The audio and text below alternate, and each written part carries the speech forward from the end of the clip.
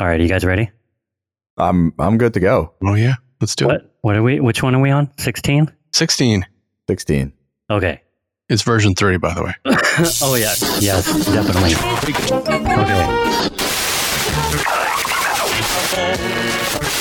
721, let's intercept the final bearing 222.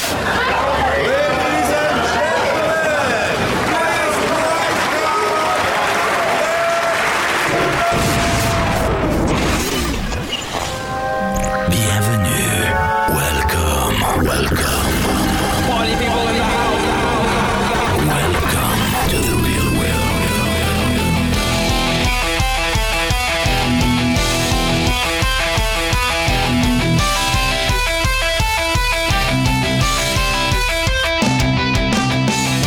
Welcome everyone to RCHNv3 EP16. I am your pseudo host Rob. Here with me are two others. Who we got here with us? Is that a question or? I'm confused. I got all scared. You had a spooky voice. Yeah, you're scaring me a little bit. Not gonna lie. Do not listen to this episode.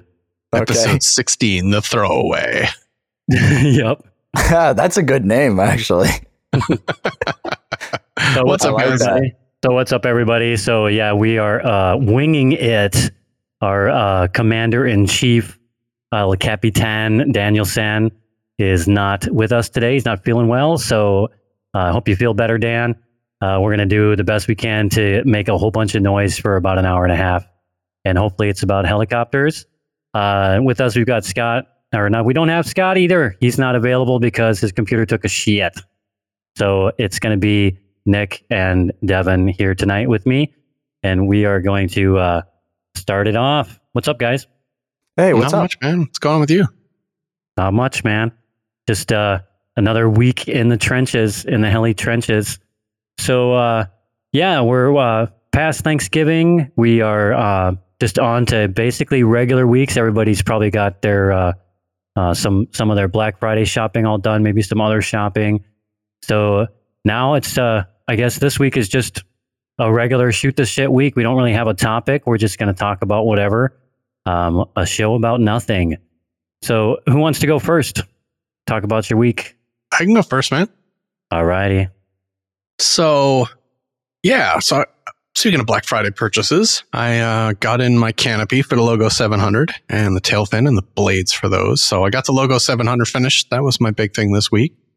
And I brought the Logo out to the field. So, I did get to fly a few times this week. Nice. I flew, actually, it's been nice. I got a few of the Atlanta heli crew have gotten out midweek, and we've been able to go fly. I had one day, not the day I made the Logo, but before that, where we were out at the field, and a bunch of dirt bikers. There's kind of some trails in the woods on the outside perimeter of the field, and these two dirt bikers rolled up. We were like, oh man, what's this going to be? And they ended up being two dudes who were really interested in what we were doing, and were super impressed with anything, like even the most basic maneuver. They were like, whoa. They were like taking their GoPros off of their helmets and filming us flying, and made, I don't know, the three of us that were there are good pilots, but not amazing. But they sure made us feel amazing. So that was nice. Well, Dude, Nick, that's pretty cool. Yeah. that logo also looks amazing. Thank you. I'm pretty excited. It's funny. I'm a little sad Scott, was not able to make it, to join us. Cause I went with the Scott Graham maiden approach. It's funny because something about it being a helicopter I didn't really build. So I bought it used, and it came mostly assembled. So kind of in sub-assemblies. And, I bought it from Sean Hall, a good friend of mine, and I trust his building immensely. I literally built a helicopter next to him building another one. I've seen him build, so I trust him.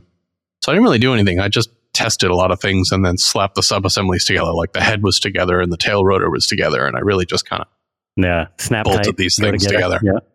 So I don't know, there was like a lack of emotional investment somehow. So in the maiden, I basically put it in a hover, and I did some pyros, and I kind of made sure everything was fine. And then I just went at it, and it flew freaking amazing. I literally, and it's cool. So in the V control, there's like a profile for the Logo 700 specifically. You just click on that and then do the rest of your setup. And it's spot on, man. Like I literally have not touched the tail gain. I haven't touched the head gains. I mean, I basically did the auto optimizers and that was it. It flies freaking fantastic. Dude, that's pretty cool. It's just like plug and play almost. Yeah, it's wild.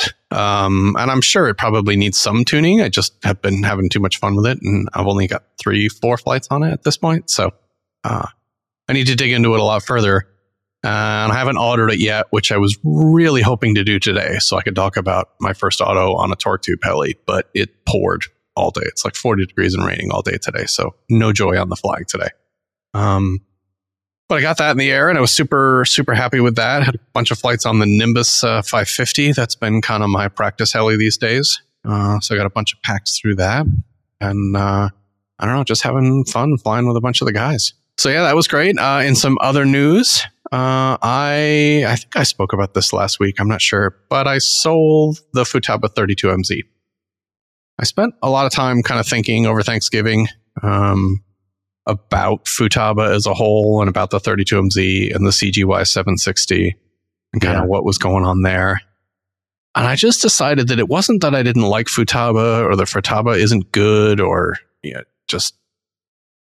It was just that the Futaba and the 760 were taking up a lot of my time, right? Like, yeah, it just didn't seem to cut the mustard the way you wanted it to, for sure. Well, I mean, I'm spoiled by V-Control in that it's the easiest to set up system, or one of the easiest on the market for sure.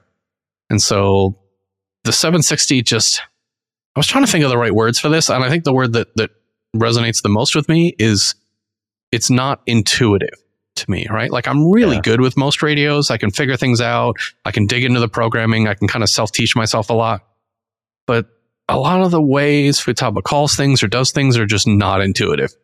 Yeah, you have to kind of learn them from brute force. I don't know if that makes sense, but like you just have to know that you have to go to this place and click this thing, and you would never know that if someone didn't tell you. And so it was just taking me a really long time, and I wasn't enjoying it. And I was like, this is a hobby. This is supposed to be fun. So why am I doing this? And I was like, I was literally forcing myself to want to get a 760 working on a heli, and I was like, why? Like, why would I do this? So you gave it the good old college try, right? Yeah, and I don't think I gave it enough of a try. So if there's any Futaba guys who are like, dude, you barely gave it a chance. You know what? You're right. Like, I will say it. I'll be the first to raise my hand and say, so I am not publicly knocking Futaba. I want to be super clear about that. It is a great system. It is the best system on the market. I think if you're an F3C guy or maybe an F3N guy or precision aerobatics, that type of thing. But it just wasn't for me. Me with two little kids and the podcast and content stuff for HeliDirect and everything I got going on, I just didn't have the time to give it. So I let that go. See, so you got a Mikado radio, right? So now you got to get one of those little doodads so you can fly the Goose Sky on a radio. Or what are you going to do about that? So I did a couple things about that.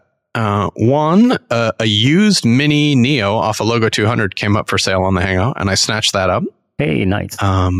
So I got that on its way in the mail. I'm not sure what I'm going to do with that, but I've been talking with Ian Contessa, which if you don't know Ian, he's this brilliant dude in the UK, and he has a website where he sells charge cases that I highly recommend if you're in Europe.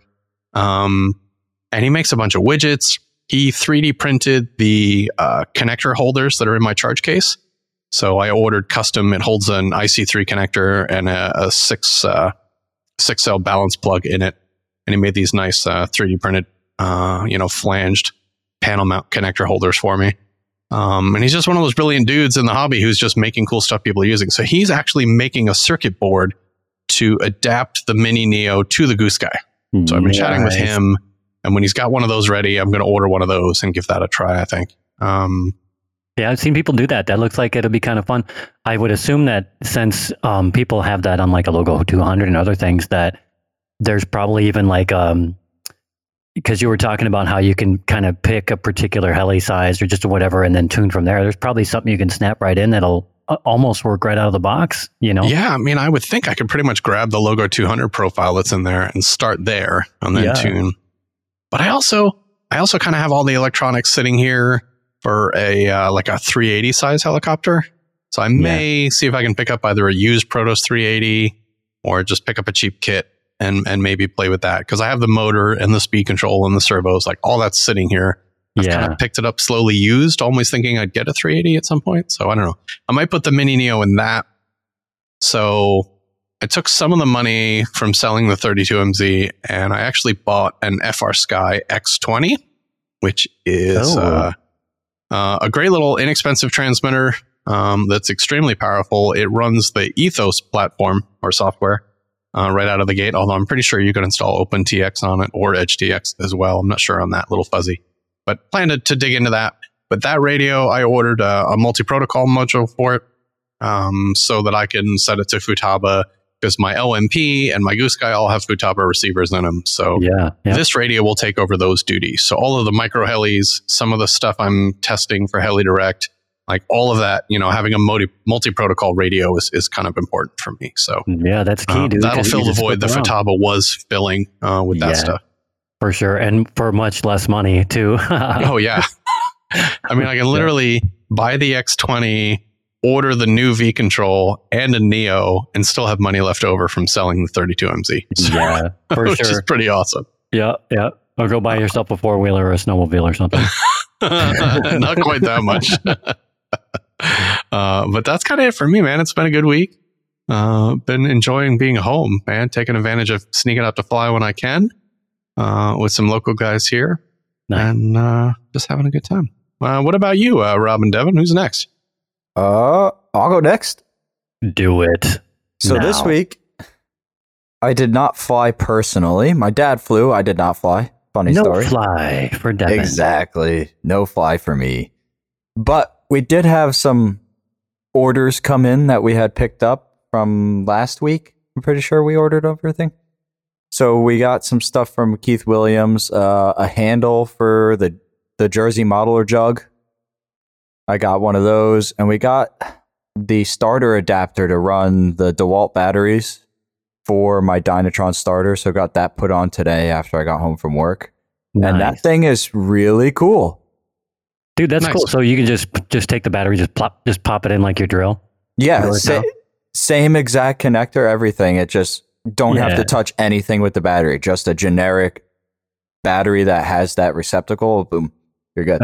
That's Can cool. I ask a stupid nitro question? Okay. Like, why don't you just use a cordless screw gun with the right bit in it to start your motor? It's not fast enough. Oh, is that what it is? They do have to spin pretty fast, yeah. But also some screw guns have, depending on the variety, have a jackhammer in them as well. And I personally don't refuse to put any jackhammer stuff because it's... Yeah, like a hammer drill. Yeah, a hammer drill, anything like that. But, I mean, I imagine you probably could use a cordless. I have seen people do it. Yeah, I've seen people do it too. I personally just used the Dynatron because, it's especially on the East Coast here where we fly, everyone usually has a Dynatron, but only one person brings out the starter and everyone else uses it. So it's usually whoever brings out the starter first, that's the designated starter for that station, and it stays there all the time. Devin, now what you got to do is you got to bring your starter, but you got to fuck with everybody, leave the starter at the station, but without the battery in it. And then whenever somebody wants to start their thing, they come up and they can't start it. They got to come find you and ask you for the battery. Yeah, exactly. Be like $1. Yeah, I could charge it. I could make some money off of this.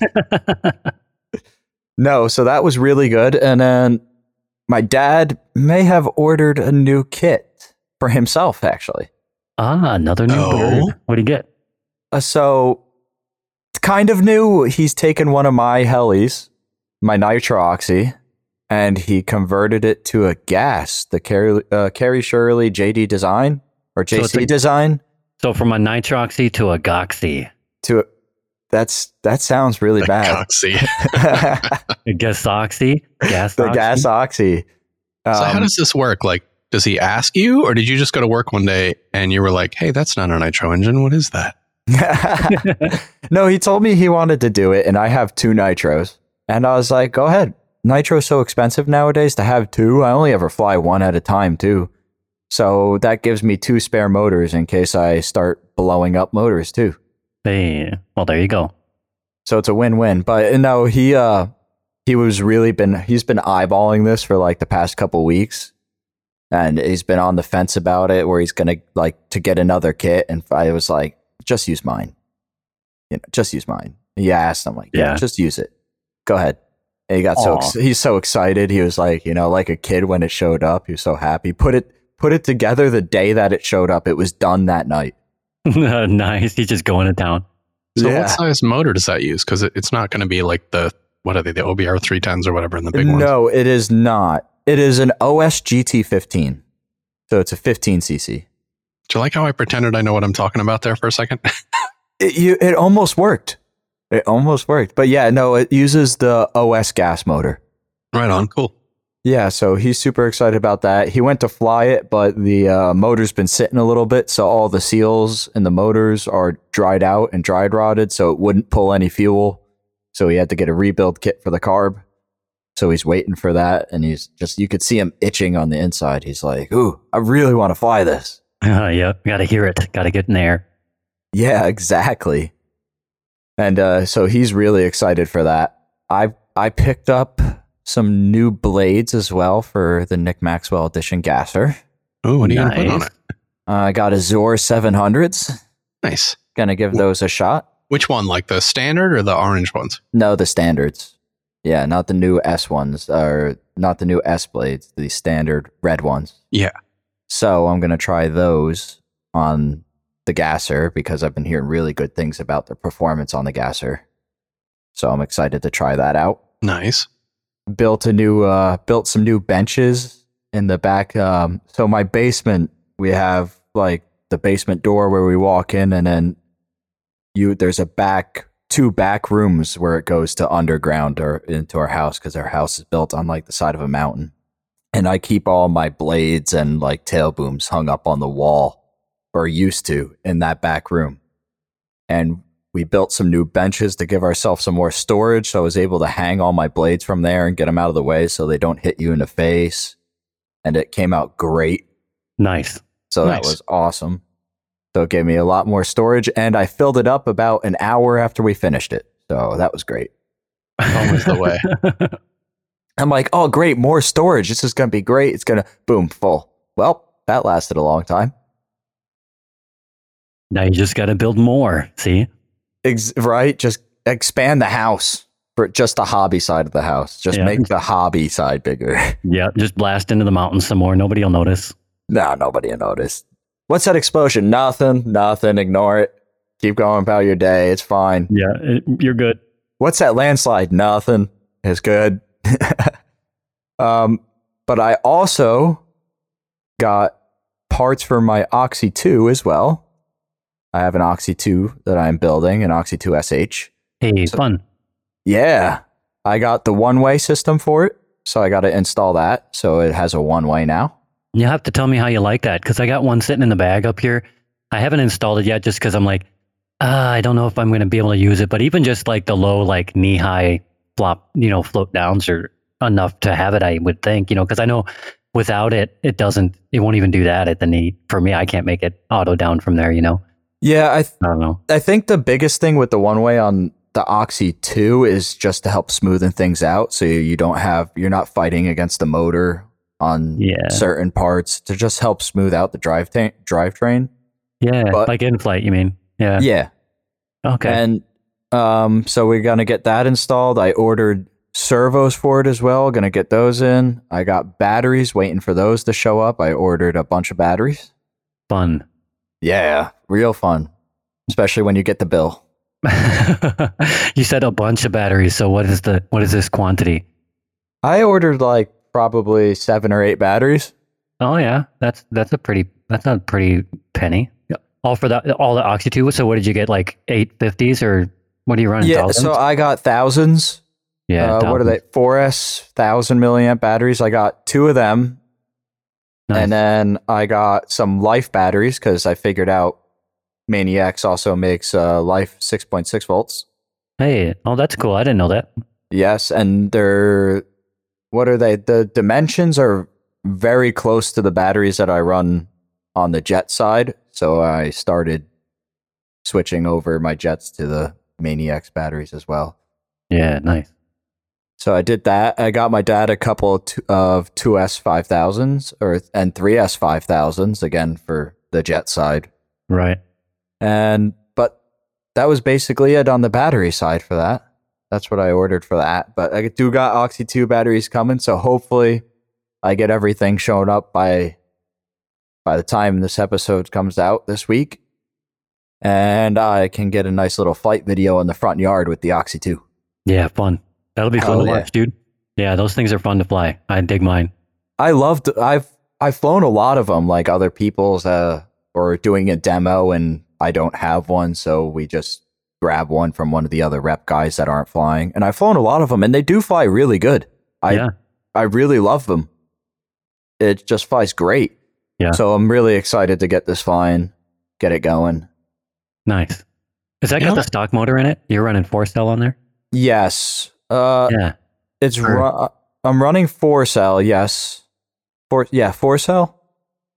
Think so? Nice. Yeah, I'm pretty sure that's what I ordered. It's got the Lynx motor. Yeah. The little bit bigger one, the newer edition one, not the little bit older one. Because I think we did 2. We had a little bit older one when the Oxy 2 came out, and then when we did the 2SH, we also revamped the motor a little bit. So I have that newer style motor. And then I got a Hobby Wing, was it 25 amp, I think it is? I think it is 25 amp. And then I got some KST servos for it. Fun. That'll be a fun build to build. For sure, dude. Yeah, it's actually already almost all together. It's just I've been waiting for electronics. Yeah, nice. Speaking of small oxys, that's actually something, like I said, I have the electronics for a 380 sized. What's like the Oxy equivalent of a 380? Maybe I should consider that too. The Oxy 4 Max. 4 Max is a 380. Okay. Yeah, that's a Swings 380 blades. Cool. I may hit you up with the motor I have and tell me if it'll work. Oh yeah, for sure. I'll let you know. 6S all the way. Flies great on 6S. Nice. Yeah, but that's basically been my heli week. And what about you, Rob? What do you got cooking? I'm a little of the same shit, I suppose. Got some flights out with the big helicopters. Just flying in my yard because it's been so cold, and I don't feel like lugging everything out to the park and sitting out there in my truck in between flights and shit. So my kitchen is right off my backyard, so I'll just sit at my kitchen table and swap packs and then go back out and stuff. So just been trying to do that. It's freaking cold as shit up here though. Like today it was like 18 or 20 or something like that. Yesterday it was 30 or 36 or 34 or something, but it was like 20 mile an hour wind almost. So it's like, I can't really. So anyway, the weather's been kind of shitty. But in between, bad weather stints, I've been trying to get out with the T-Rex 600 and the Goblin 570 just to get stick time, and practice, just because whatever, man, we like flying these things. But I have been flying in the basement too with the little Oxy 2 as well, doing orientation training down there still. I'm to where I can sit at 3/4 nose in, like in between nose in and to the side, in both directions. But I'm not trying to push my luck down there because, I've got the parts to fix it, but nobody likes to repair some shit if they don't have to, right? So I'll practice my nose in outside still, but I still have these little short ass blades on here too, and it's I don't know why it's fun, but I'm having fun doing this flatland shit with this little Oxy. Devin, you got to try it with yours and tell me if you like it. I don't know. You probably do that with other helis too, whatever. But I don't know. It's just something different to do, and so I'm still trying it. I'm just going to leave these short blades because mine stretch for the 210 blades or whatever, but I've got these little 190s on here still. It doesn't fly as well. It flies okay, but not like I can tell a huge difference. I can sort of tell, but getting brave enough to do circuits with my shitty ass little MCPX, and I did a little fiddling with that little guy, and it's flying a little tighter now. You know how those things kind of loosen themselves up pretty quick, but it used to like sway around and move around all the time because the main gear was loose, and the head the grips were just a little bit looser. There was all this slop everywhere and stuff. But so I dialed a little of that stuff out, and so now I annoy my kids sometimes, just pack after pack in the evening after they go upstairs to chill before bed. But I don't know. I'm having fun with it.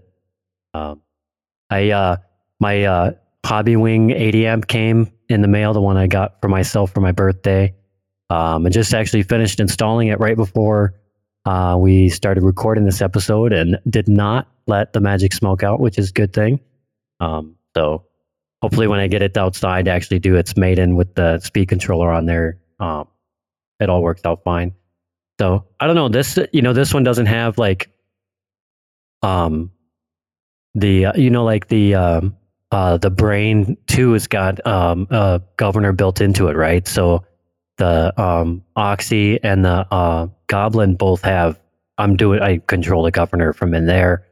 But on this, the T-Rex 500, I'm going to be happen to tune the governor right in the speed control. So I don't know. I've never really had to do that before, actually, because back when we used to fly back in the day, like the onboard governors were kind of shitty. So I don't know. There was still a lot of like flat throttle curve action or V curve going on back then. So I don't know, man. I might have some questions for you guys about this whole P and I gain action on the governor. And if I even have, who knows? I might not even have to fuck with it. We'll see.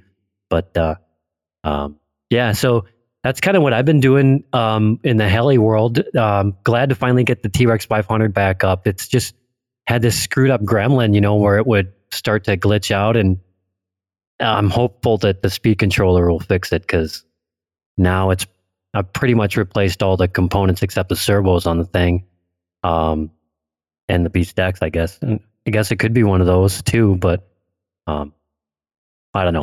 Yeah, no, Rob, the Hobby Wing governor is actually pretty good. Yeah. Good. You shouldn't have that much issues with it at all. Good. Okay. Well, I got the little LCD programmer in case I need to fuck with it, but I don't know. Judging by the amount of, like, there's not like a shit ton of info out there, like troubleshooting this, or if you can't make this work right with the Hobby Wing. So that tells me, like what you're saying, that they just kind of work. So that's as long as you do that like 50% initial spool up thing. We let it just sit at zero pitch for 30 seconds. I don't know. I haven't ever touched mine again after that. They work great. Me neither. Yeah, just to do the initial, that's for calibrating the ESC, that 50%. You just do that and never have to touch it again. That's for doing governor store, right? Yeah. Yes. Yeah, governor store mode. Governor elf mode will do it every time. Isn't that right? That's what I heard. I've never tried it, but yeah. Okay. I've never messed with that on the elf mode. Just store and say see you later. Word. I mean, it is the Christmas season, but I don't think you need elf mode. I don't know. I've seen some evil elves out there. Rob, you one of them? No. So it's stock on elf mode, and I left it. But everywhere else I've seen people talk about store mode. So when I get the blades on it, I'm going to do that. I'm just going to do what you guys are saying and go, because I've watched videos on the deal. You just set your pitch curve to flat 0 and just let it sit there for 30 seconds. And then after that, you unplug it and then plug it back in and you're good. Yep. Right? Yep. Yeah. I mean, set your throttle endpoints ahead of that and then do that and you're good. Sweet. And then I never touch it again. I've never touched the governor gains. I mean, maybe there's some bonus if I do, but I haven't felt the need to. Yeah. I suppose we probably don't smack on it hard enough for the motor to need to adjust so fast. Yeah. either. That's the other part of this. Yeah. I'm not good enough to need governor gains. Devin over there has probably got his gains turned way the fuck up. No, I really don't end up messing with them that much. Not governor gains. No. Cool. All right, good. Well, then I don't have to worry about it because I was making a mountain out of a molehill, I guess. Awesome. Yeah, Devin, you just go to the governor settings and then right where it has head speed, you click the box that says all. All of it. Yeah. Just, when it says beans, just put most beans. Most beans, exactly. Yeah, chilling the most beans. It loves it. Give it all the beans, Yeah. Rob, it sounds like you had a really good week, though. Practicing a lot, I hear. Yeah, dude, practicing a lot. It's just a lot more comfortable in the air. There's still a big gap between my confidence on the sim and my confidence, in the air in analog or whatever. But I'm getting there. You know what I'm saying? I still have that goal, dude. I want by next summer, or whenever we all can get together, I want to be able to like fly good enough to be able to do like demo quality flight. I just don't want to be just back and forth. I mean, no offense, Dan, flying low and slow is cool, but I want to learn how to do the other stuff too. And I'm challenging myself to get there, and I think I'll get there. Well, the good thing is you're retracing your steps, which will help a lot in that process of coming back up. Make it a lot easier on yourself. Yeah.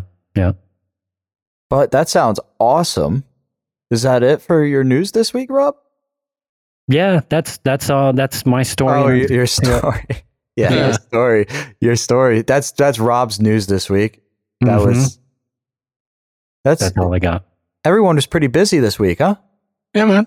It's a good week. Yeah, I think so. Word. But that sounds pretty good. I guess we're ready to roll into the news then. Yeah, we got some. The news. There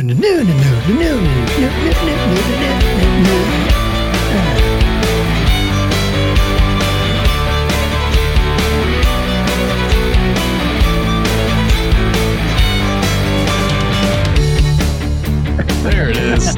There's that trailing grunt that I look forward to every week. Yeah, you can hear him gurgle on his spit at the end. Oops, I just drilled on my mic. Damn. All right, let's dig into some news this week.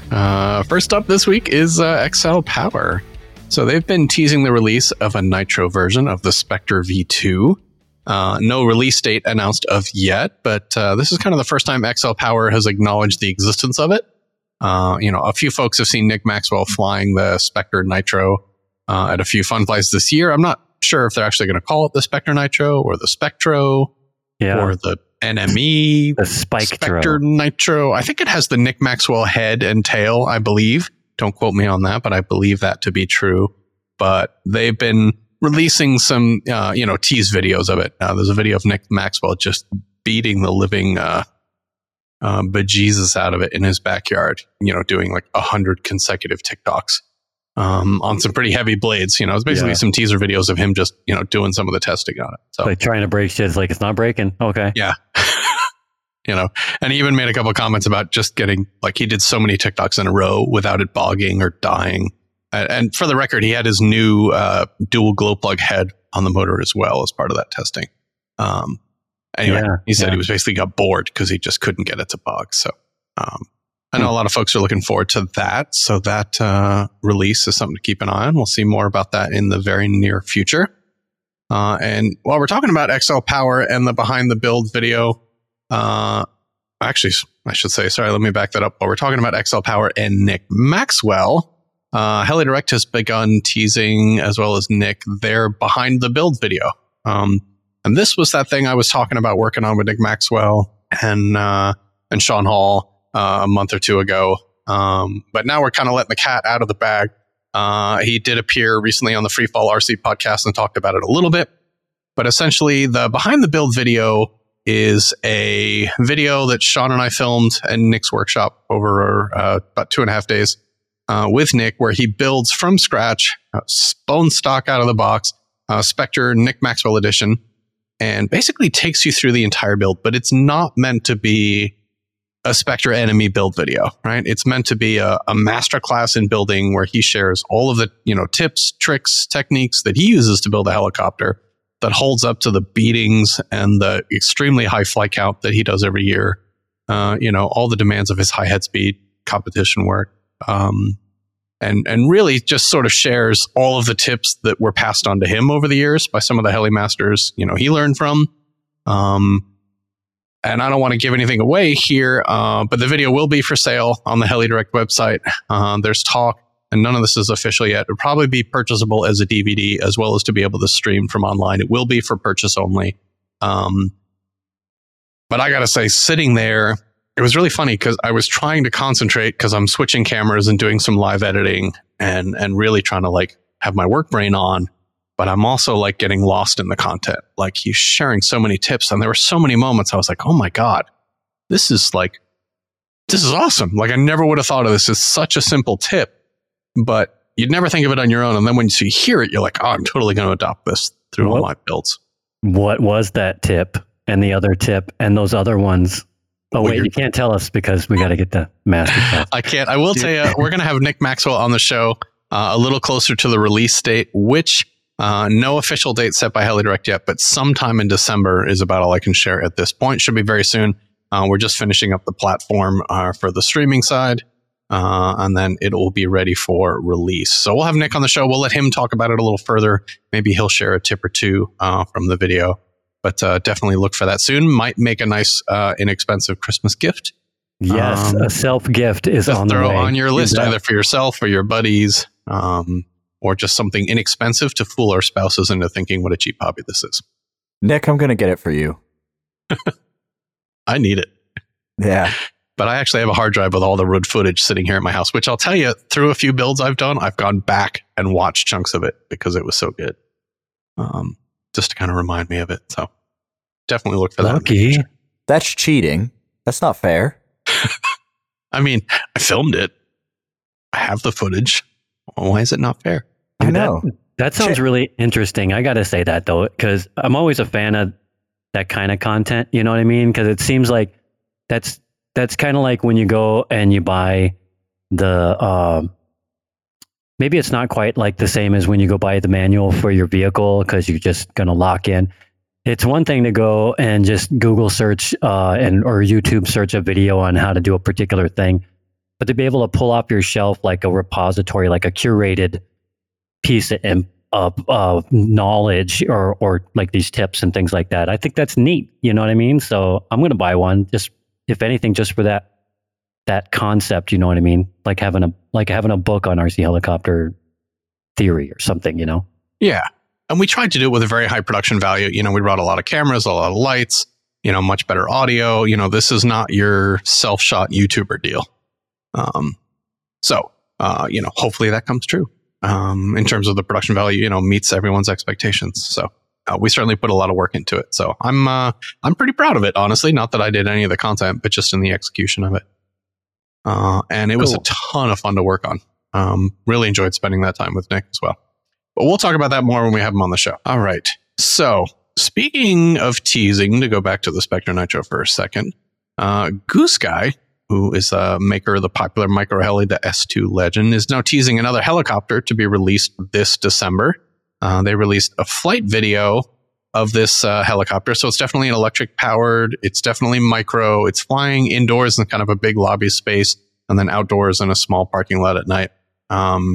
It's really hard to determine the scale or any details.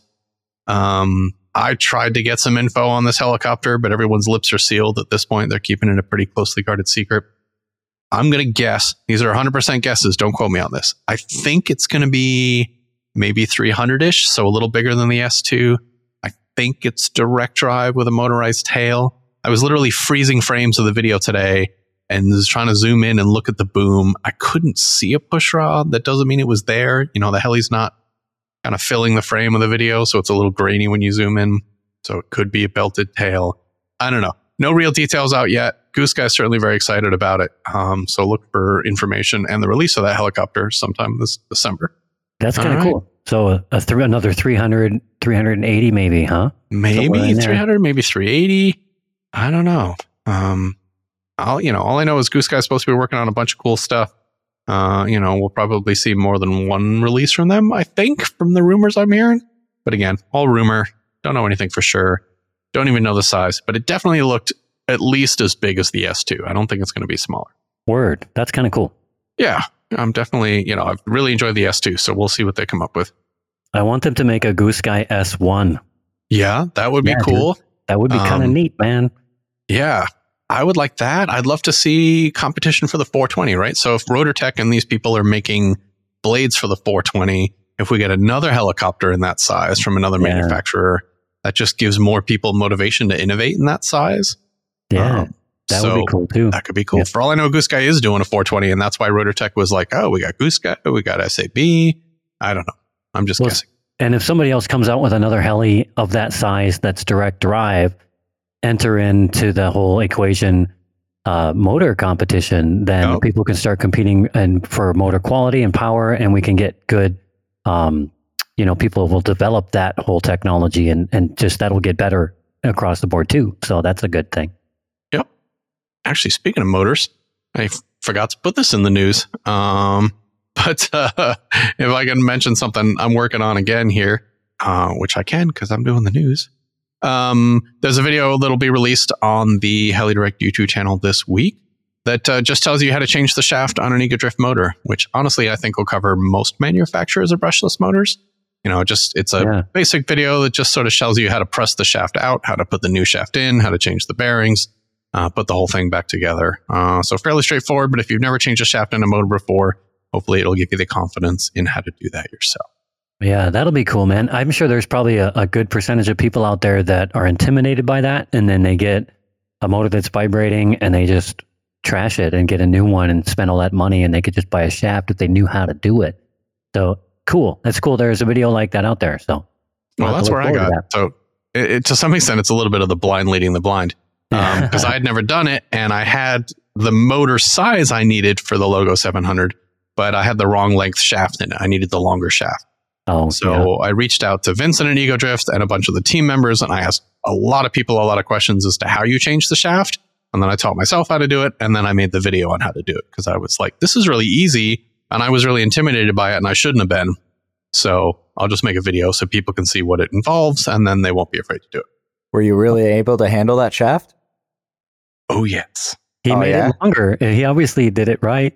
You got a longer shaft? I do. Tell me how you did it. Hell no. Wow. Some secrets I can't share. Trade secret. Lots of lube and lots of pressure. Yep. You got to press real hard. Yeah, squeeze. All right. On that note, the moral compass is kicking in here. All right, let's talk about SAB because we can't have a week without that. So SAB Heli Division has announced 3 new canopy and boom combos, all in the same sort of orange and white scheme. We're going to call it the orange creamsicle look. These are going to be for the Raw 420, Raw 580 electric, and the Raw 700. Now, presumably you could fit this to the 580 nitro if you're not afraid to just make a few cutouts in the canopy for the pipe and whatnot. These initially are only going to be released in kit form. So it's a full Raw 580 kit, Raw 700 kit, the whole helicopter. But obviously they're going to have to release them as spare parts. So eventually you'll be able to order them separately. So it's an orange and white boom, and then a nice sort of white base, orange highlight scheme for the canopy, and then new side frame stickers as well. I really like it. I got to say, I'm kind of considering if I crash again on the 580, maybe I'll replace it and head this way. Kind of like sherbet. Yeah, it's kind of like sherbet, little orange creamsicle. Yeah, for sure. But certainly in the fall, it's a nice, it's funny flying at Atlanta RC in my local club here. There's a really tall tree line in the background. And in the fall, when the trees aren't green and they start kind of leaves falling and stuff changing, a lot of helicopters disappear against it. So I hate the that. orange schemes are really popping well. Like my logo with the new orange canopy is fantastic. And my Nimbus with the red and yellow is great. But my white helis against kind of the tree, the leafless trees is a little hard. Yeah, so, you're going to crash that stormtrooper if you're not careful, man. Against the gray sky and the white snow and shit. I baby that thing. I love it so much. I'm not going to, I don't know. Nick just brings that thing to the field and lets it watch the other helis fly. I just hover. I just hover with a giant grin on my face. There you go. Oh, that's all right. All right, let's talk about our news of the week. This week's big news is not really all that hard to figure out. It's totally predictable, in fact. It's just a trend I've seen happening online. So a lot of folks saw this coming and said we would start to see it. And in fact, they were right. So we're now starting to see a lot of V-Control touches and Neo FBLs come up for sale in much larger numbers than we've seen all year. So there were a lot of us that were like, holding onto our V-Control touches like, I'm never going to let this go. And we're scared to death. We're going to accidentally knock it off the counter or something would happen to it because they were just completely unavailable. But as Mikado is becoming more and more confident with release dates and we're starting to see pre-orders show up, folks are starting to sell them. So if you're in the market for a V-Control touch or a Neo FBL, now is a good time to purchase them. They're kind of starting right now, sort of at the same pricing we'd seen them on pre-unavailable.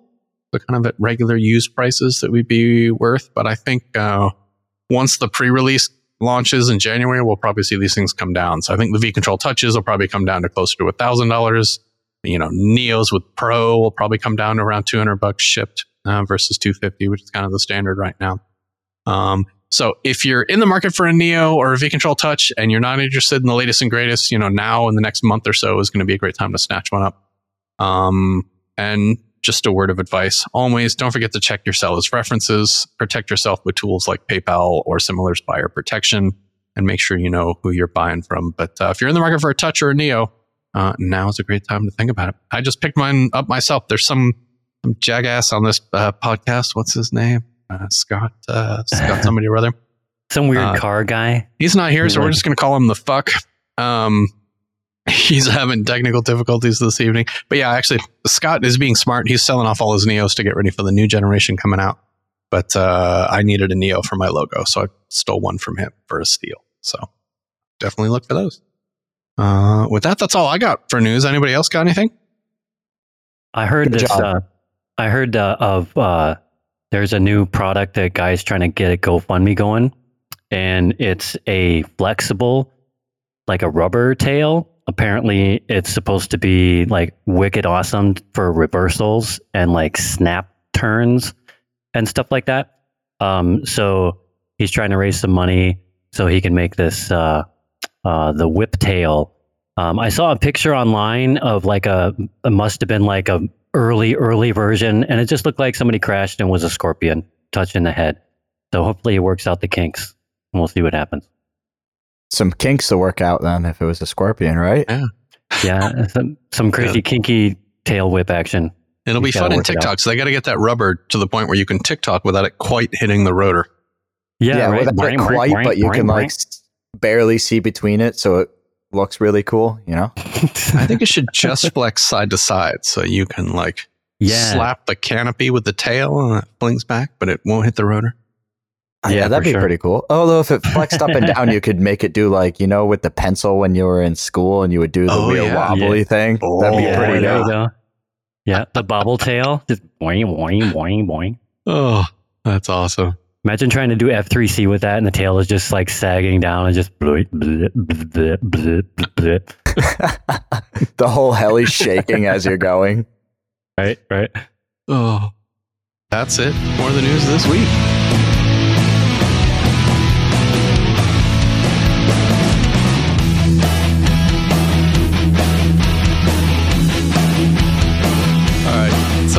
As you know, Dan's not with us this week. Scott wasn't able to join. So Devin, Rob, and I are just going to kind of chat through a few things at this point. We're going to have a little bit of a shoot the bull episode this week.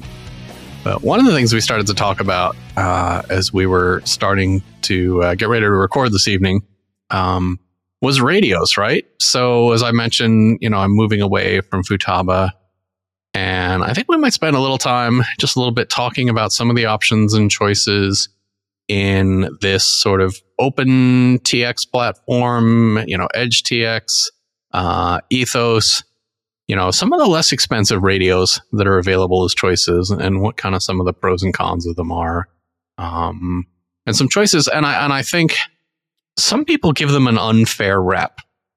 Like one of the interesting things I learned, and I think we're going to hear Devin talk about tonight, is he actually uses some of the FR Sky transmitters and his jets. And as we all know, jets are an incredibly expensive platform.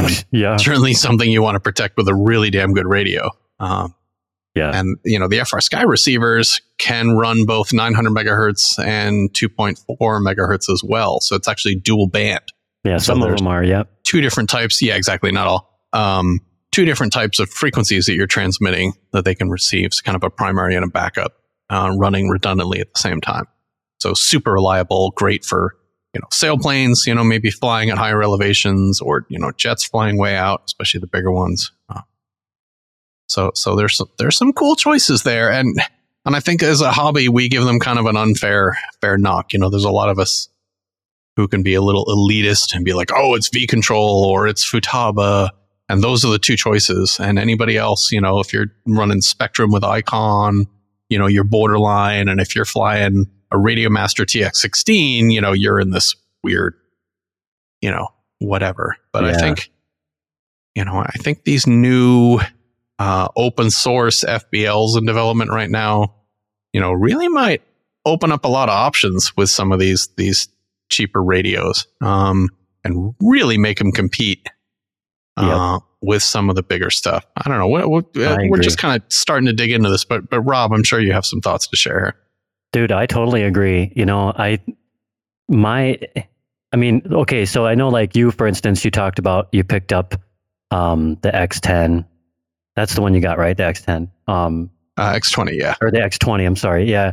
And, it's, you did that as a choice, as a design choice for how you're setting up and designing your radio link for your smaller helis, and what you chose. It was an option you decided to go with, right? But for me, and I think like a larger portion of the hobby than people would like to admit, I ended up buying the radio that I bought. I run the Radio Maxter TX16S. It was simply a financial thing. It was getting to the point where radios, high value radios, were getting so expensive that I wasn't able to see myself into spending $599, $699, $999, $1499 for a radio to fly my toy around in the air. Previous to this, all the Spectrum, like I've got a Spectrum DX8 sitting here, that when it was new, it was fairly pricey, but I got it used, secondhand, and that's the only reason that I had it. But you fast forward to now, one of the big things about back then, there wasn't anything else at all. It was the big box radio manufacturers, Spectrum, Futaba. Even back then, Mikado wasn't even making their own radio link yet, right? So you had to buy one of those radios, or you had to wait in line for somebody else that was upgrading to buy it cheaper. But when you fast forward to today, and when I got back into the hobby in general, it was with drones, right?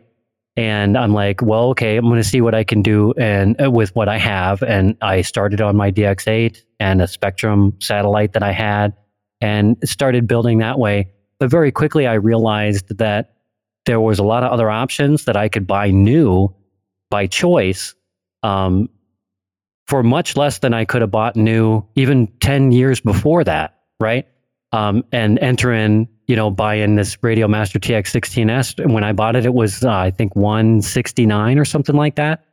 And, I think, Nick, you mentioned the open source kind of movement, right?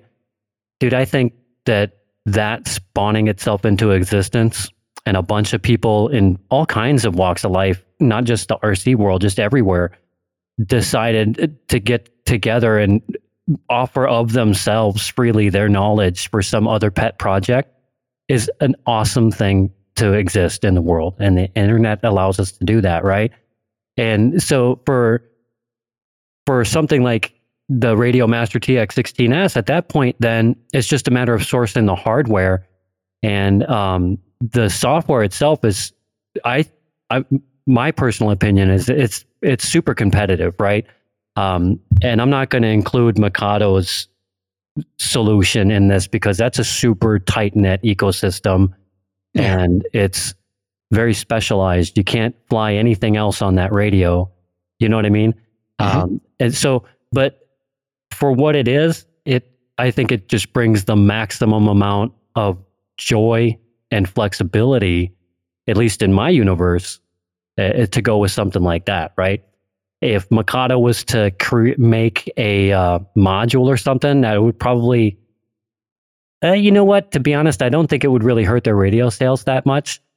But I think that the way their ecosystem is built, there's not going to be another radio that has the appropriate programming to actually run their flybarless unit, right? So they're going to have to just leave it that way, maybe. I don't know, but I don't know, man. You can hear me just kind of going on and gushing about the whole thing, but you can kind of tell my opinion, dude. I am all for it. And, this Edge TX movement taking over what OpenTX just kind of left to the sidelines. Dude, I don't know. It's like night and day compared to anything else I had used before that, and it's ironic because I see other big box radio manufacturers starting to add touch and starting to add some of these other visual components to make it more make the UI more, I don't know how to explain it, more techy, more better, right? Easier to use and all of that, right? And maybe it's just because of my perspective. I feel like the big box manufacturers are paying attention and they're starting to do some of the same things because they have to, right? Oh yeah. Yeah. There's no doubt that they're seeing some of the features in OpenTX, EdgeTX, and the community as well, which I want to get to in a minute. But you just brought up kind of an interesting point, Rob. I kind of want to put you on the spot here. Can you talk a little bit about the difference between OpenTX and EdgeTX? I know you don't know a lot about Ethos from our conversation earlier today, but what's the difference between OpenTX and EdgeTX, which is the software run on some of these open source radios? Okay, so I'm going to give you the 5 mile flyover, right? So essentially, OpenTX, as it was an open source kind of a solution that was created, but it's just kind of went stale. The devs that were working on it, their milestones started becoming very, very few and far between. So we stopped seeing good new features. There was this, for a period of time, there was a little hullabaloo about whether or not FR Sky was going to play ball with allowing OpenTX, certain things to change with OpenTX in their radios. And there was just this kind of a turning that happened. And so some of the devs just said, to hell with this, and created EdgeTX, just forked it and ran with it. And it snowballed. And now it's like night and day.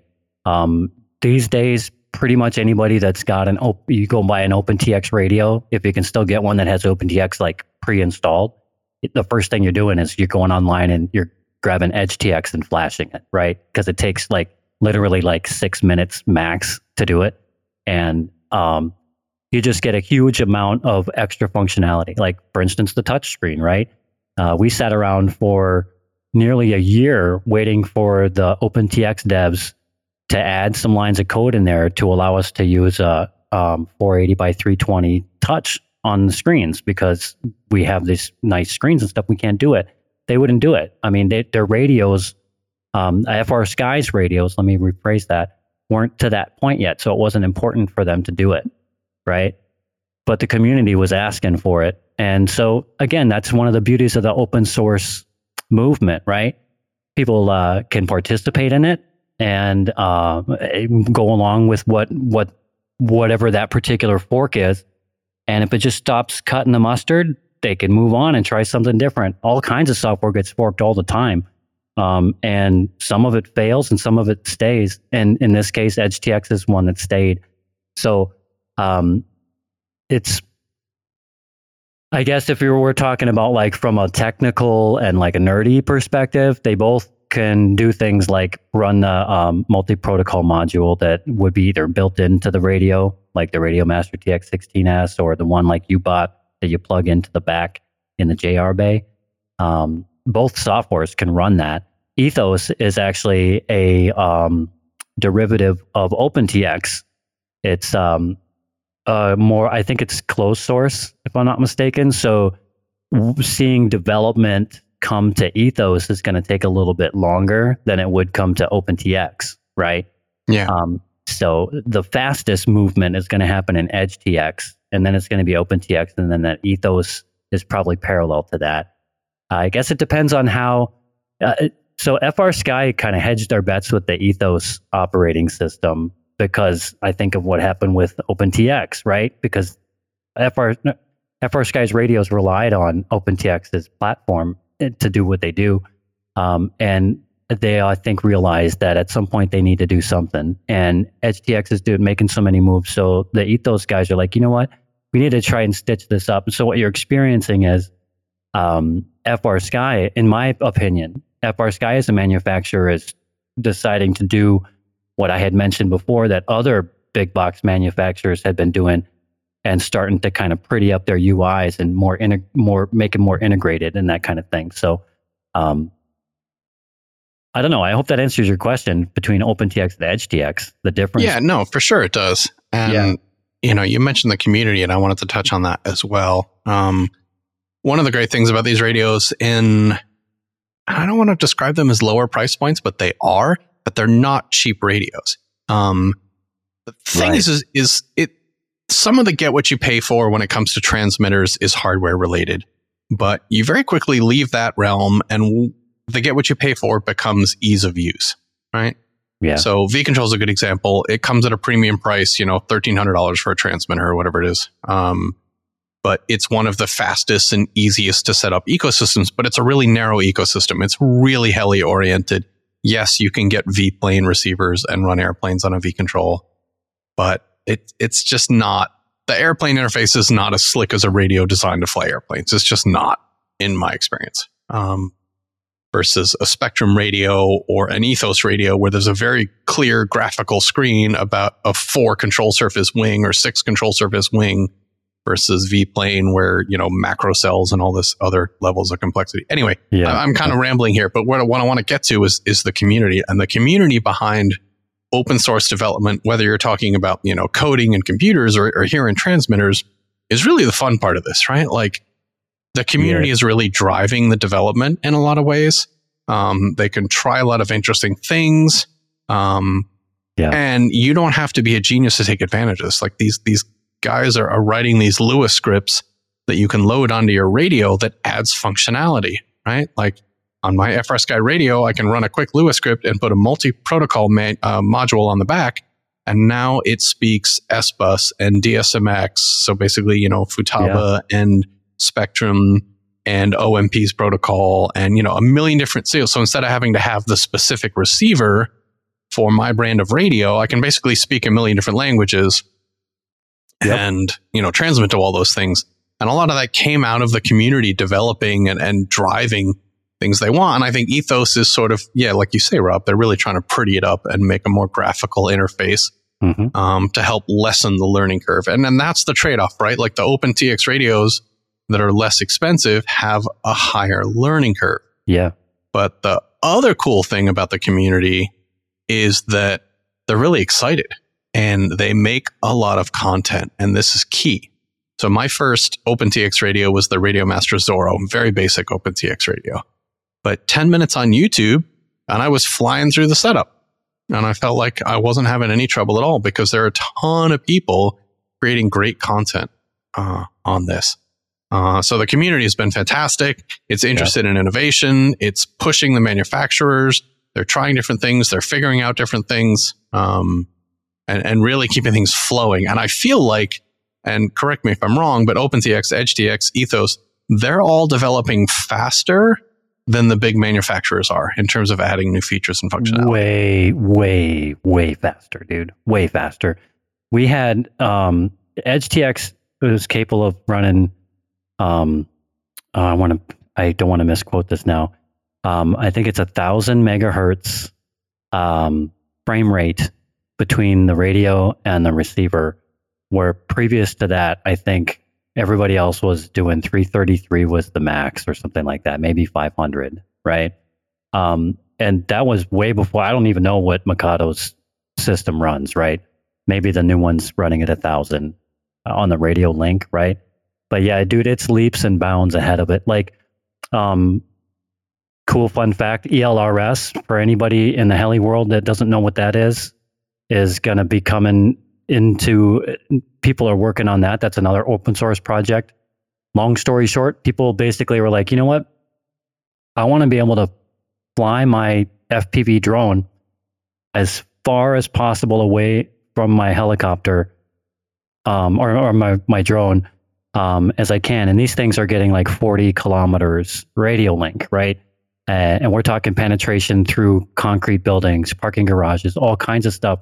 And we're going to see that link quality in that platform coming over to the RC Heli world soon, and that's going to dovetail in along with Rotor Flight. That's another open source platform. That's a flybarless unit, open source flybarless unit. So I've been talking with a guy. He's him and somebody else are working on some pet projects. It's basically going to be an open source flybarless controller unit running free open source software that has a radio link that's running Express All RS, which is you can go online right now to Heli Direct if you want to and buy the new Radio Master Ranger ELRS module. You just plug into the JR Bay on any radio, and the pre-order is the module and 3 receivers.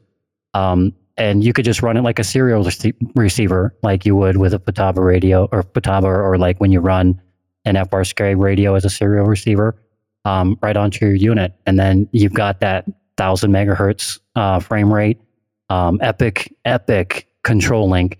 And the size is minuscule. It's like the size of my thumbnail, maybe. So yeah, try to get Spectrum or Mikado or Futaba or somebody to make that and make it that cheap, $59 to buy all of that. So yeah, I mean, the pricing on receivers is less.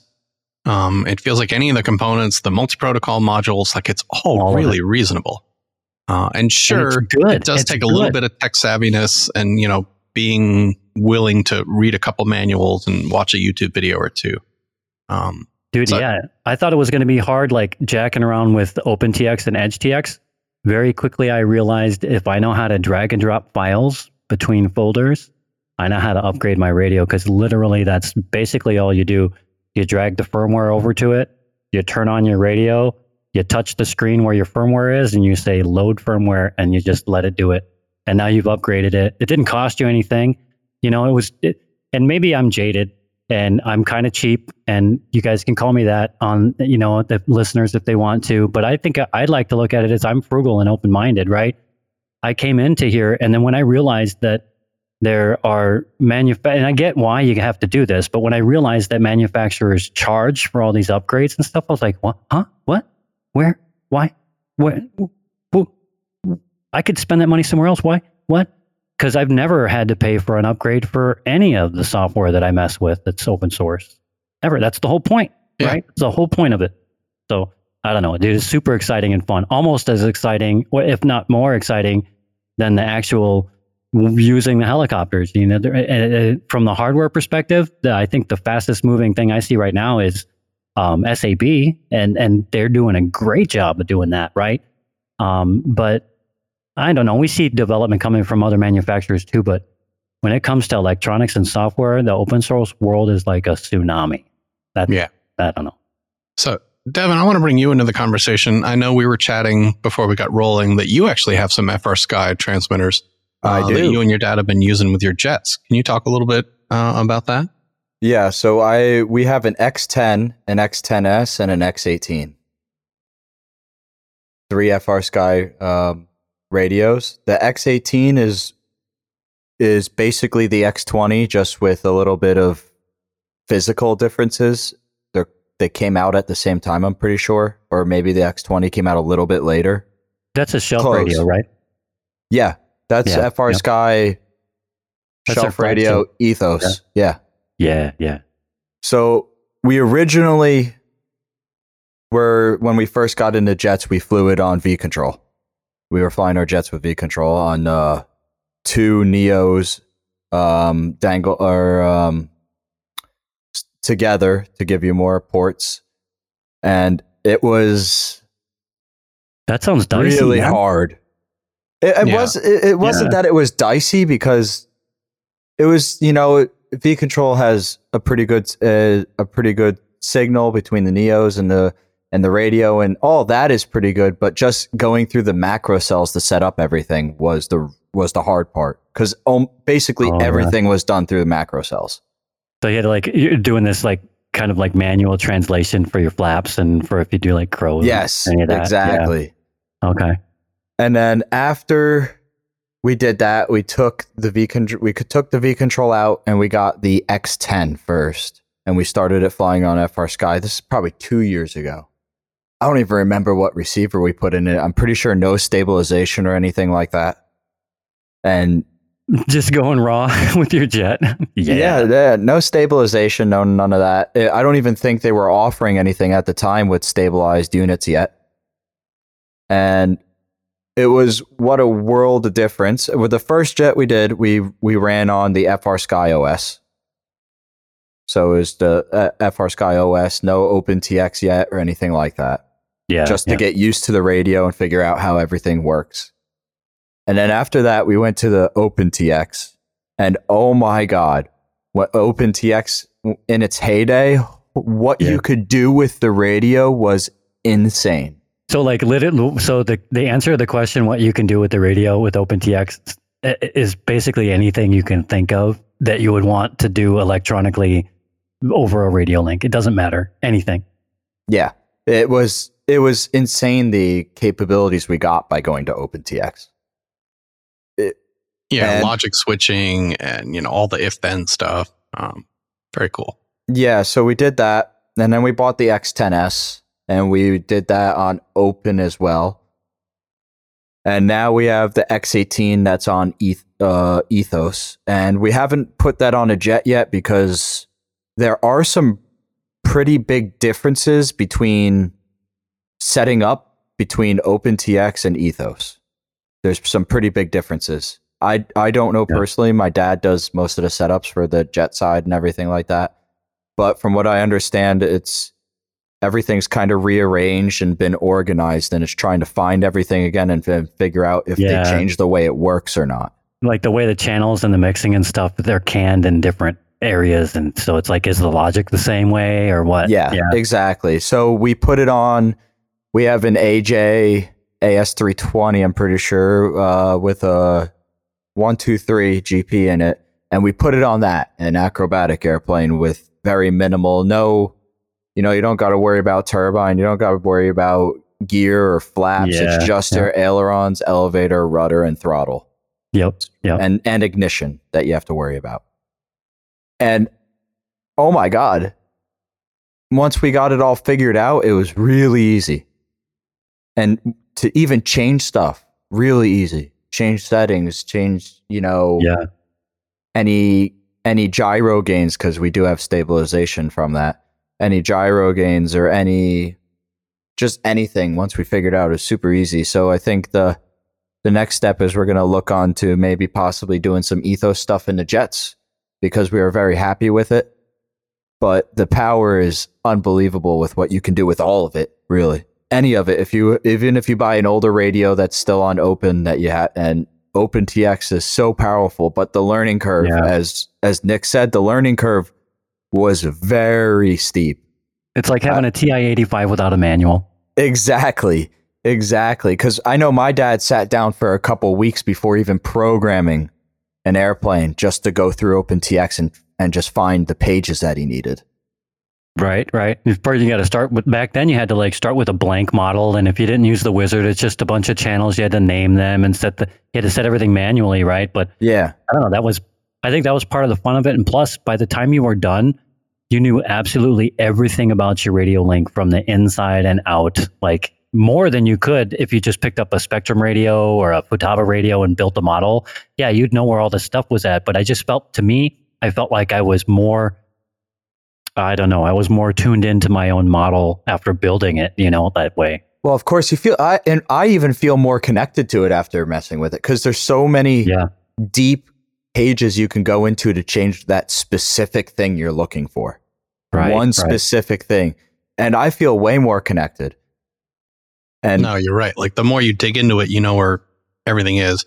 And it's funny to talk about learning curve.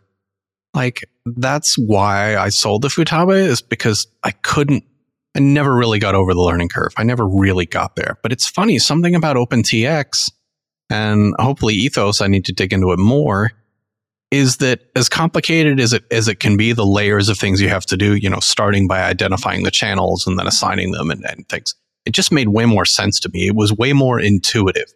But, my background in RC came from, flying 3-meter thermal duration sailplanes and a lot of really complicated mixing and modes for flight and cruise, launch and landing, and a lot of flap and crow mixes. And so we really dug into the radios deep. And, back then it was much harder, even than OpenTX. I feel like the programming was back then on a 6-servo wing. So, OpenTX felt very natural and at home to me in that way, in a way that Futaba wasn't. I felt like things were in menus. I didn't understand why they were there, and they weren't grouped together in a way that I want. Whereas I felt like OpenTX and hopefully Ethos, just made more sense, or EdgeTX as well.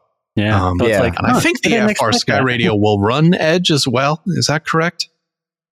I don't know. I may have to dig into that a little more. I haven't messed with that personally, but going to what you said, Nick, I think one big difference, not to just call out Futaba here in a way, but going from looking at Futaba versus FR Sky and the community and the capability of finding like the key information you're looking for, this is exactly what I'm looking for, is way different. FR Sky, there's such a big community behind them now, especially with even the open stuff. You can find almost anything that you need to do whatever you want and have it explained as well. Yeah, no, I agree. Actually, speaking of that, so I found most of the information I've needed to make my purchasing decisions and when I dug into OpenTX on YouTube. But what are some other places folks might go to learn a little more about, OpenTX, or where's the community hanging out? YouTube. Yeah, YouTube. I think there's also like a wiki around or involved in the page where you can download a lot of the stuff for the FR Sky as well. I think, Rob, don't quote me on that. So the OpenTX wiki, no offense, and sorry if anybody is offended, but it sucks. There's not a lot going on there. Like I said, just raw OpenTX isn't really doing much as squat. Ethos, I'm not sure. I can't qualify any of that. I don't know if there's a GitHub or something related to that, but I feel like that's more of a closed source thing for the radios, where maybe you can go download various, if they got like nightly updates or anything like that. If you wanted to get like if the Ethos came out with some new functionality, there's probably a place where you can go download the file. But I don't know if there's a GitHub out there for that. But I know the EdgeTX one is hopping. There's all kinds of stuff going on out there, So you could get some info there. But I know, like for me, when it came to the Radio Master TX16X specifically, and other FR Sky and those kinds of radios, and then the operating systems, RC Video Reviews on YouTube, that guy he is the guy. He is the one that knows. He talks directly with the devs. He puts out how-to videos on basically every one of the little key phrases and like terms that we just threw out there about planes and jets and all of that stuff. He's got a video somewhere about how to do that with EdgeTX or OpenTX or any of that. So if you want to know how to use the radio, go to that guy's channel and troll around in there for like an hour and you'll find what you need for sure. Nice. So one of the other interesting things I see happening with these open platforms, which is part of why I went FR Sky, and it's definitely intriguing to me because it's what drives people towards the more expensive radios, is integration, right? And it looks like there's 3 flybarless units now that are offering integration with OpenTX. Again, I don't want to dig too deep into the specifications yet because I'm early in my journey into this, but it looks like the Spirit FBL, the Brain, and the Icon are all offering some level of integration with either OpenTX or EdgeTX. And hopefully eventually with Ethos as well with the Icon. Which is awesome, right? Like that's what drives people to V-Control, is this ability to tune the flybar list direct from the radio. Yep. So if we now add that functionality into these open platforms, it becomes harder and harder to justify spending a ton of extra money on these transmitters. Yeah, yep. They got two-way telemetry going on the Brains with the Open/EdgeTX. Yeah, if you OpenTX and EdgeTX, the functionality, like things that are going to be interoperable, are almost interchangeable. Some of this newer integration stuff, you might see more of that showing up on EdgeTX first. You know what I mean?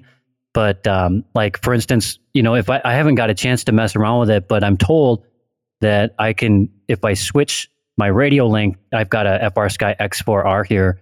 It's a little bigger than a satellite receiver is, right?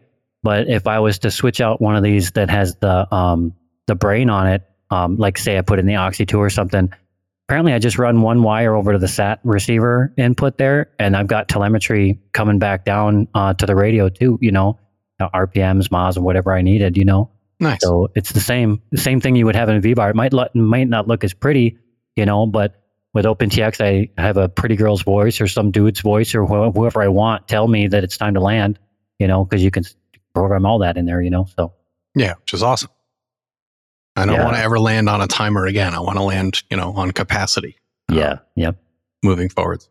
And I hope, and Rob, I'm sure you're going to continue to dig in and update folks as well. But, I really hope to get some flybarless units on the FR Sky down the road and start to play with some of these features and figure out telemetry and integration and, be able to talk about this more in the future. Yeah, me too. As much as vControl is my home, I have a lot of fun tinkering with this stuff. It's good fun. Here's all I know. Like, just coming from the drone world and beta flight and the way telemetry works in beta flight and how it comes back and forth, and how Edge TX and things like ELRS are implementing full two-way telemetry. The things I think that we'll be able to have are going to be endless. I envision like a setup in rotor flight. Like right now, for instance, I don't know if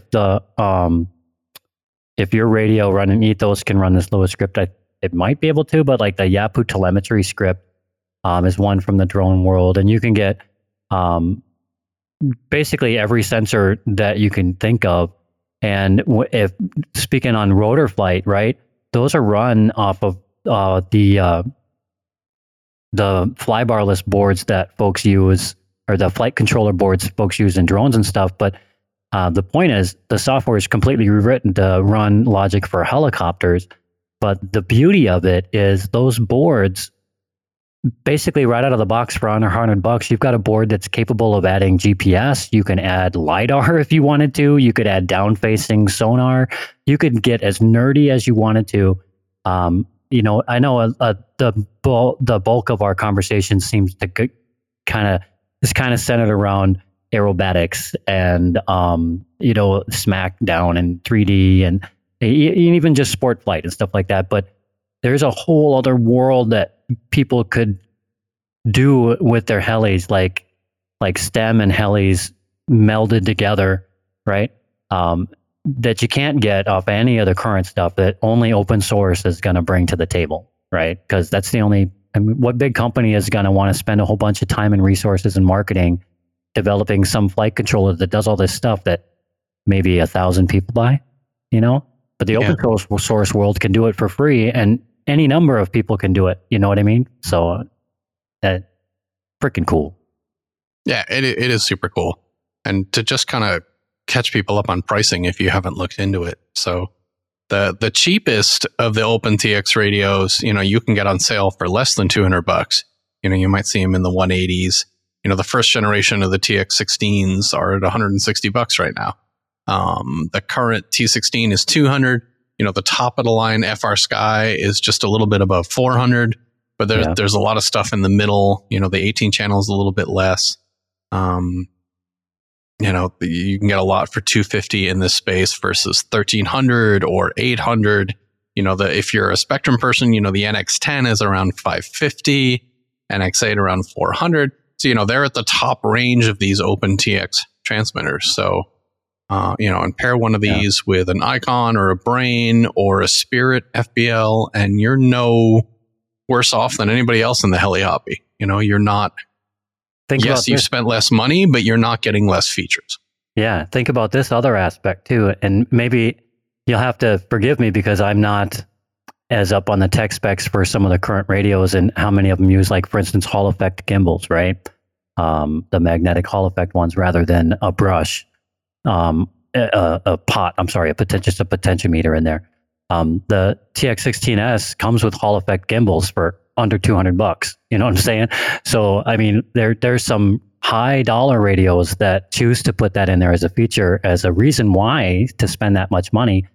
But again, like we talked about before, because it's open source and really it's a hardware contest at this point, from a hardware manufacturing perspective, to manufacture a Hall effect gimbal isn't really that expensive, but to brand and market and manufacture and then distribute a high dollar radio, that's expensive, right? So if you want to have much smoother gimbals, you could still get that with, quote, low dollar radio. It's low dollar just because the dollar amount that you that comes out of your wallet is less than another radio, that doesn't mean the quality or the quality of the flight experience or the quality of the hardware itself isn't going to be the same or better in some cases, like the gimbals. So that's my 2 cents on that part. Yeah, I don't think anyone should feel like they need to spend a certain amount to get a high quality radio. Yes, you need to stick to some brand names, but Radio Master and FR Sky, Tyrannus, these are all, making good radios. Devin, any last thoughts to share on OpenTX, HTX type radios? I think a lot of people are actually, I kind of want to say in a way scared, because it's something that has been introduced kind of recently in the hobby world that a lot of people aren't exactly used to. And there's a lot of thought about when FR Sky first came out that, oh, it's a cheap radio, so we can't fly that on our jets. Yeah. We can't fly that on this. It's cheap. Well, FR Sky has, to support why we fly it on our jets, has some of the best bandwidth that you can get in the RC industry. And signal strength between receiver and radio in the industry. Yep. When you got it set up right, that link quality is rock solid. Yeah. So the reasoning for not wanting to do it, of reasons that are getting slim and few. Socially constructed. Yeah. It's coming now to really personal preference at this point. They're just as good as every other radio you could put on there, if not better. Yeah, and I think it's like, I remember when Hyundai first came on the US car market, they were looked upon as like this cheap Chinese import. Right. What is that? Like now they're everywhere, right? Like a very well-established car manufacturer. And I think there's a little bit of that elitism going on even in our RC hobby, where people look down on these, OpenTX platforms as like, oh, that's the cheap stuff, or that's for the drone guys. The real heli guys fly this. But Dude, I think that's becoming not true anymore. I think this is a very legitimate way of entering the heli hobby, and we need to recognize that, support it, and pay attention to what's going on in that market. Yes, I agree. Yeah, I couldn't agree more. Especially for the fact of like newcomers to the hobby. Are you gonna tell a newcomer that you need to have this radio, and it's gonna be $2,000 to get set up for that? Or are you gonna tell a newcomer, well, we have a couple of guys that also know how to set this up, and you can get in and ready to go for $700? Yeah. Yeah. That's way better. And I think, for the guys and gals that are flying these OpenTX, HTX platforms and working on integration with Spirit, don't be shy. Get yourselves out on YouTube, man.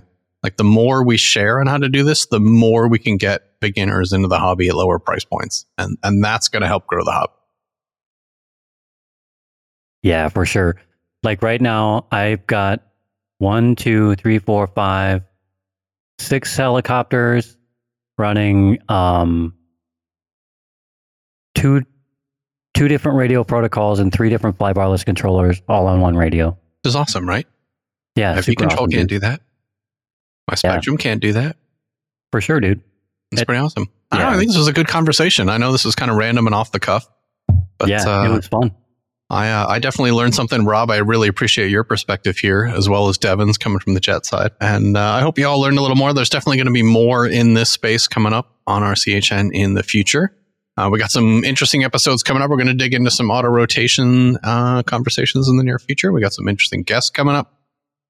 Anyway, just want to thank all the folks for some of the feedback from our recent episodes. Definitely appreciate that. Super appreciate your support on locals.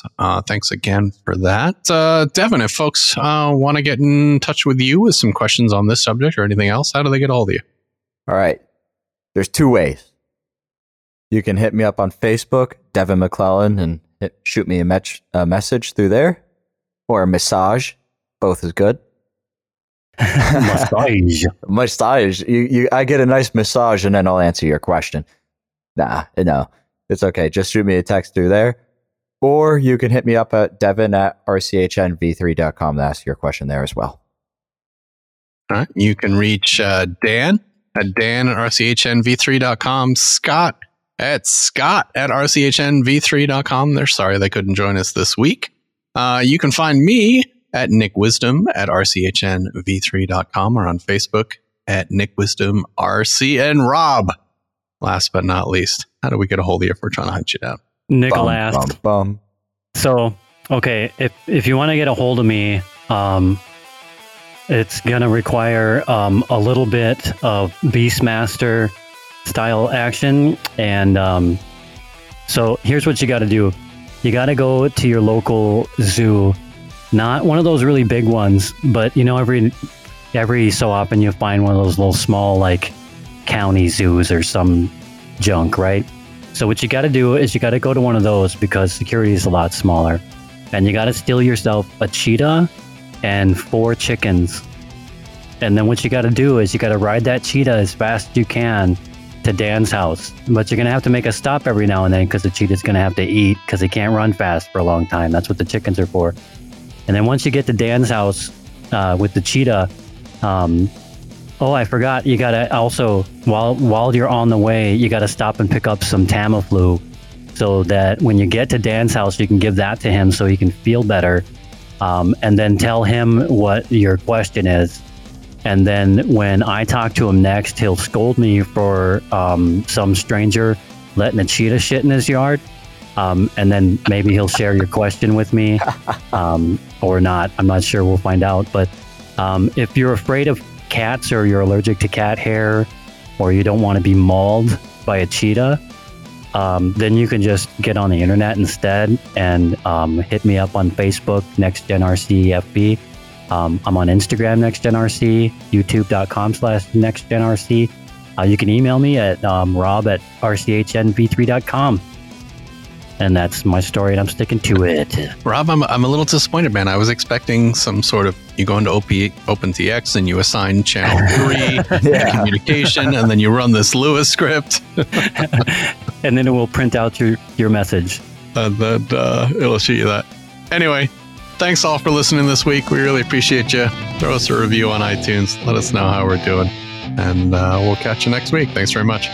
Bye-bye. Rob, do your thing. Because I like the helium, because I like the helium, I'm gonna fly the helium. Because I like the helium, because I like the helium, because I like the helium, I'm gonna fly the helium, because I'm gonna fly the helium, I'm gonna fly the helium. Oh, gonna fly the helium. Oh, gonna fly the helium. Gonna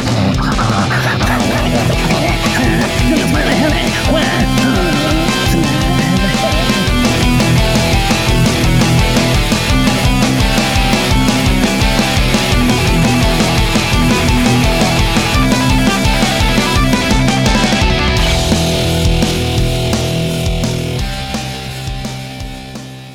I think we did kind of good without Mom and Dad here.